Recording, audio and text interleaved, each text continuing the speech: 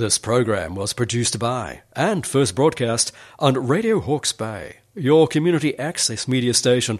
Thanks to New Zealand On Air for making this type of programming possible.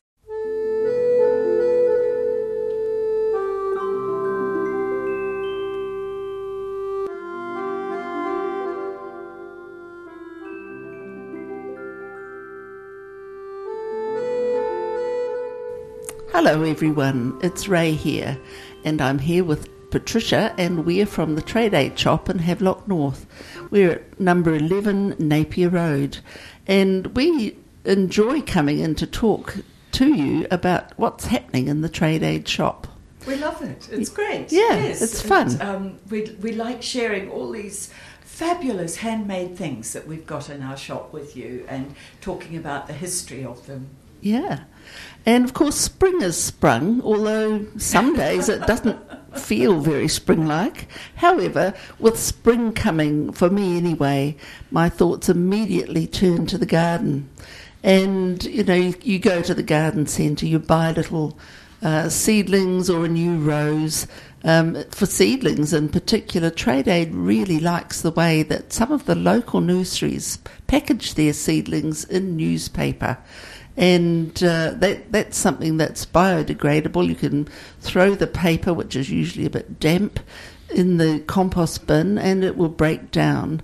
And, of course, environmentally friendly products are something that Trade Aid is really passionate about. And one of the gardening products that we have is the neem soap.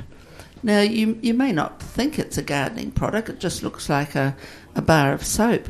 But in fact, the neem soap comes from the neem tree. It's made from the oil of the tree, from the fruits and seeds of the neem tree, which grows mostly in India. And it is thought to have therapeutic properties, but it's also really, really good for using as an insect repellent and a plant protectant in the garden. So how do you use it? Well, it is very, very easy to use as a spray and so economical. The recipe is simply 5 litres of hot water, 1/4 of a cake of neem soap. Dissolve the soap in the water and you spray it on your roses and other plants when it's cooled down. And one of the things that I always remember when I get out my neem spray is that my daughter, who lives in Dubai and belongs to a gardening club there, tells me that the Indian ladies in particular who are in the group, if ever they're questioned by one of the expats about a problem in the garden, what can I do about this? Something's eating this plant or that plant. Their answer is always, spray it with neem spray. Isn't that fantastic? Yeah. That, the answer's growing right in front of you. Yeah. Yes, and the solution. It's great. Yeah, so those little cakes of soap go a long way as a spray, don't they? They certainly do, and they're only $3.49 each, so it's an incredibly economical way of getting a really versatile spray. And you can also use the neem soap as a personal insect repellent, simply by grating a bit of the soap, mixing about half a tablespoon of it with some water, and adding a few drops of detergent just to emulsify the neem oil, and use a spray bottle to spray it onto your skin, perhaps on your legs, if you're out in the garden or out at night when the mosquitoes are out. That sort of, 5 to 7 slot when they're there, or the 4:30 to 6:30 slot when the mozzies are out. I hadn't thought of the spray for myself. That's great. Thank you. It's very good. I like that. Mm. Yeah. You've got another soap there, Ray. Yes. Now, this is something new. It's quite interesting, and it's a deodorizing soap. My eldest son is a chef, and he uses something like this to take the smell of the kitchen, perhaps the garlic and the onion when you've been chopping things up. He uses it to take the smell of those kitchen odours off his hands. So I'm going to give him some of this for Christmas. It's a moisture-rich soap, and like all of our soaps, it's made by a cooperative called the Palam Rural Centre. Palam stands for the People's Association for Leather and Allied Manufacturing, and it actually supports a number of artisans who include the Dalits, or untouchables. We used to know them as lepers. And they're a group which is traditionally excluded from all aspects of society. And as the name says, for this centre, they not only make soap, but all sorts of other products, including leather goods and textiles. So if you purchase these products, you can be sure that you are encouraging and supporting people who really do need support. I think, it's a good move, an absolutely good move. And of course the packaging, as listeners probably know by now, is, because it's come from Trade Aid, is totally compostable, recyclable. Yes. And, it's not going to go into landfill or damage the environment. One of the issues I have in the garden is that I'm a bit of an accidental gardener. I'm not really a very planned gardener. And last year I dug up my bulbs, lifted them and kept them in a box and so on. And I really meant to label them all so I could tell my tulips from my hyacinths, and I didn't. So when I planted out again this year, I've got a real fruit salad of bulbs coming up. And I'm delighted to see in our shop that we've got these very substantial markers, garden markers. Yes. What's the proper name for these? Garden markers? Or plant names. Plant names, sticks, And these ones are made of a metal. So, then they're not going to rot away on you. So I think that this might be my Christmas presents, so I can go around and mark my various bulbs.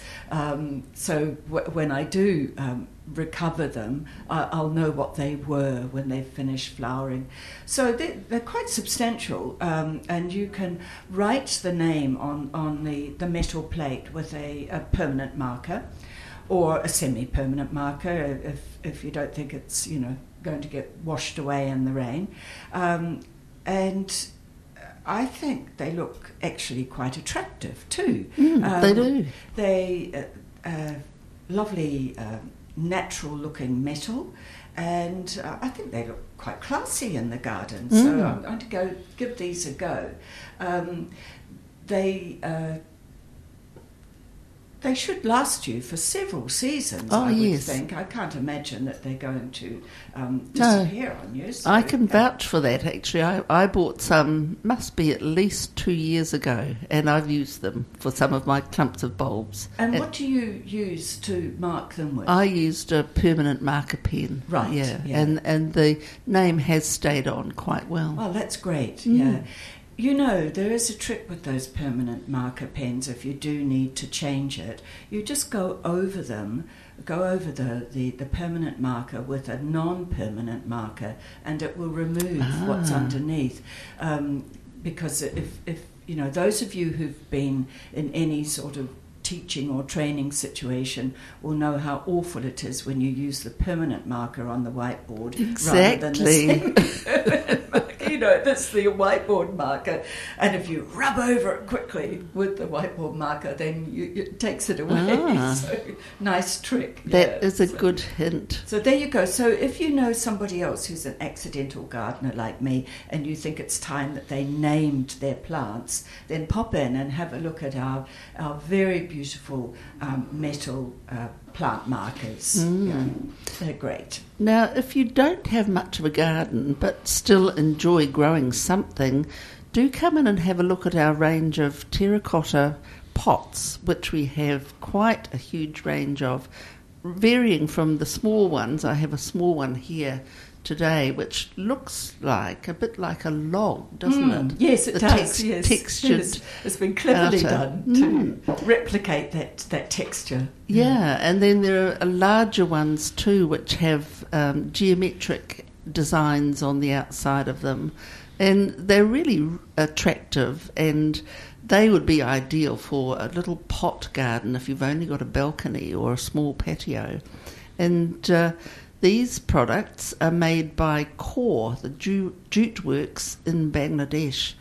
And again, the Core group supports 4,000, quite a lot, of talented artisans across Bangladesh who create all sorts of beautiful products made from natural raw materials.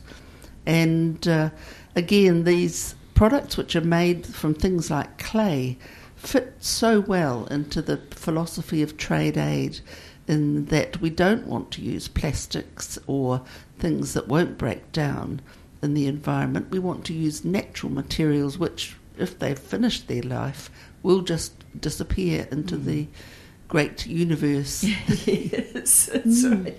You know, those big pots, they come with their own saucers, which is fabulous. You know, you don't have to slip one of those awful little plastic saucers underneath. No. They look really, really nice, actually. And I'm sure also, if you're between plants, you know, sometimes you actually have to depot. Yes, you do. You've still got something that looks attractive. Yes. Yeah, at any rate, and something else in it. So, no, that's good. We've got a bird feeder also in the studio today. Actually, in the shop, we've got quite a few different kinds of bird feeders. Again, terracotta ones too. Yes, there are. Different sizes, shapes, but the one that Ray chose this morning is called a teardrop bird feeder. And it's a good name because it does look like a teardrop or a tulip in a way, a tulip shape. And that outside is woven. And sitting at the base of it, there's inside the teardrop, there's a coconut shell, half a coconut shell, where you're going to put your goodies for the lovely little native birds around here. This one comes out of the Philippines, and it's made. It's a handmade bird feeder from a Community Crafts Association of the Philippines. Now, this particular association of artisans, it's in the Bicol region and in the Quezon provinces of the Philippines. Most of these people who live there they're landless, and they're dependent on their income from handicrafts to survive. And this organisation, the Community Crafts Association, it focuses on improving their self-reliance, if you like, and their ability to access export markets independently because it gives them business training. I mean, it's all very well to make beautiful things, but if you can't get them out there to the market, you know, exactly. it doesn't really assist your family. So in helping these artisans to get their beautiful products to us, this association does a great job, and we benefit from it by having these beautiful things that we can use for our own pleasure, but also to keep our birds happy. Yes, and they make lovely gifts too. People really enjoy birds. People of a certain age, shall I say. For some reason, we become more interested in the birds as we mature, and I guess have more time to sit and watch them. I know we get a huge amount of pleasure from the birds in our garden. Yes, I think it's the time factor, isn't it? But it is. Also, I think there's a much greater awareness of the significance of our native birds to the health of our environment. And, you know, I'm sure children at school are taught these things as well. Yes, much more than we were. Much more than we were, absolutely. And they know the names of them and their habitats, and it's a lovely thing to see. So, yeah, again, a bird feeder is a beautiful thing. You know, since we're talking about spring, we're reminded that often quite a few weddings take place in this spring, don't they? Yes. You know, people sort of dust off all their old gear and think, yes, this is the time, you know, we make a new start. Exactly. And I think choosing a wedding gift for a friend is quite a tricky thing, actually. You want to recognise the personality of the couple getting married and, you know, what their needs are, but you also want to make sure that what you give them is wholesome. Yes, and special. And you have brought the most beautiful special thing in this morning. So tell us about this. Look, I'm, you know, really, I think this is just an absolutely gorgeous thing. And if I were going back something like 57 years and getting married again, I'd be jolly happy to have this. So I'll tell you, this is a throw.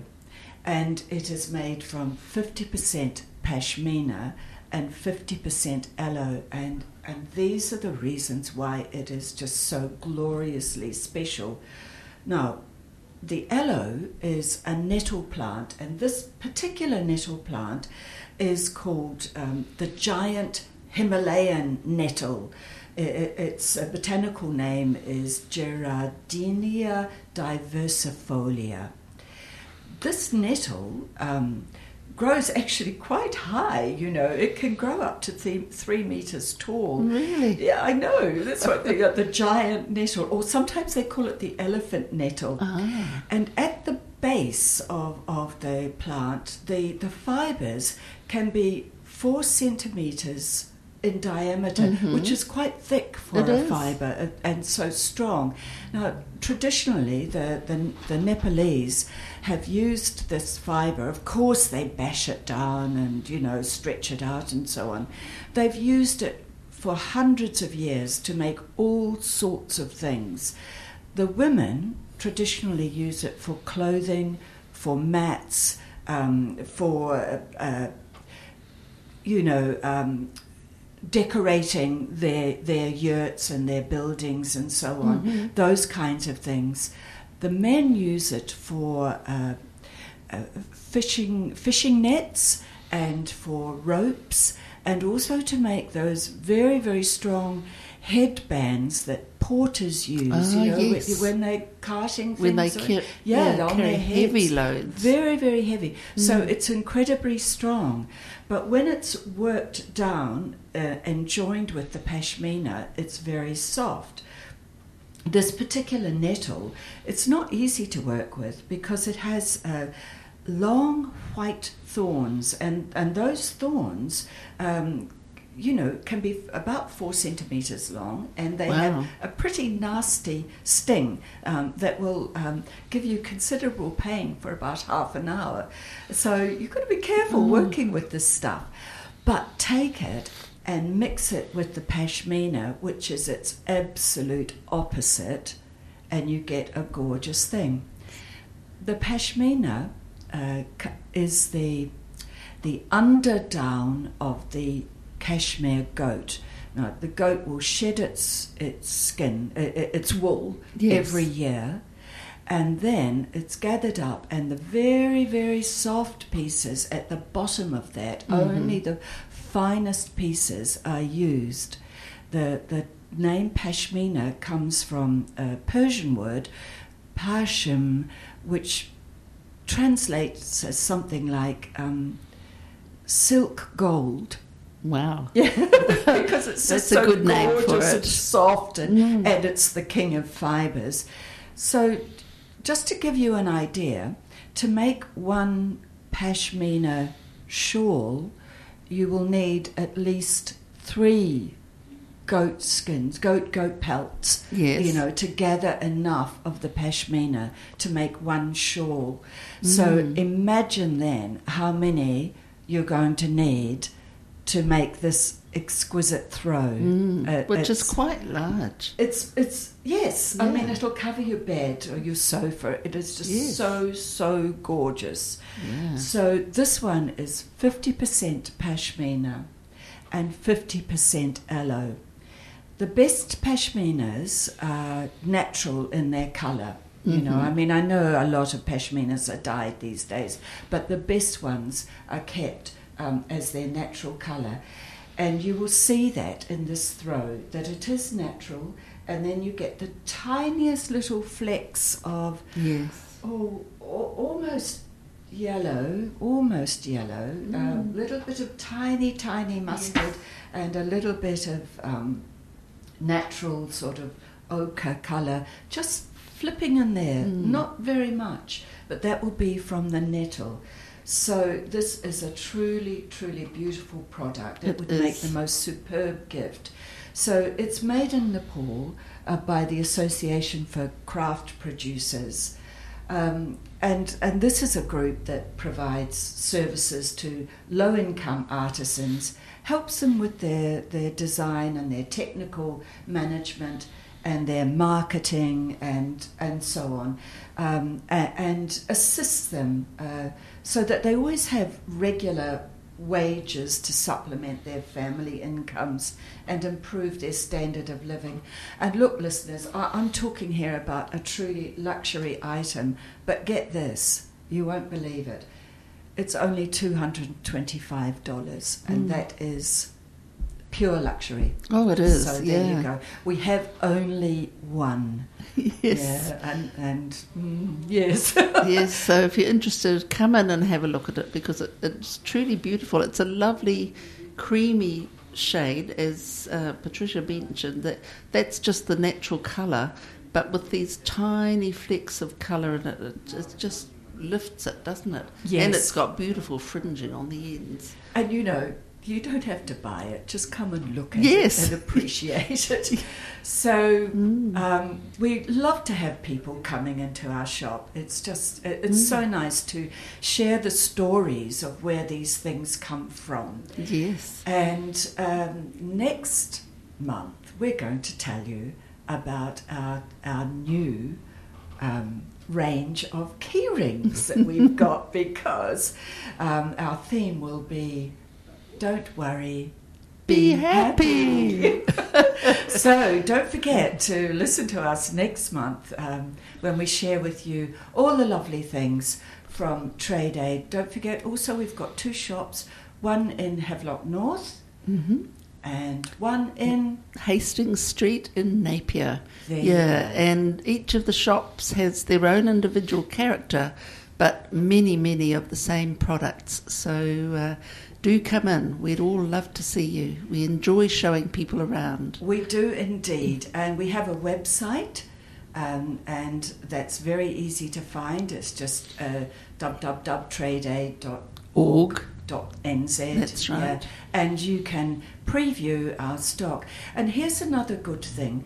If you see something on the website that you would like to have a closer look at, and we don't have it in our store, our manager Julia would be very happy to order it in for you so that you can check it out. Sometimes websites don't always tell you what you need to know. No, sometimes the size of things is a bit deceptive too. Yes. And there's no obligation. If we get something in and you look at it and you think, oh no, that's not quite what I want, there's no problem. We can just put it on the shelves. Yes. So, and it's worth doing to extend what you've got. So, yeah. So we're looking forward to seeing you, listeners. And in the meantime, happy gardening. Yes, indeed. Enjoy.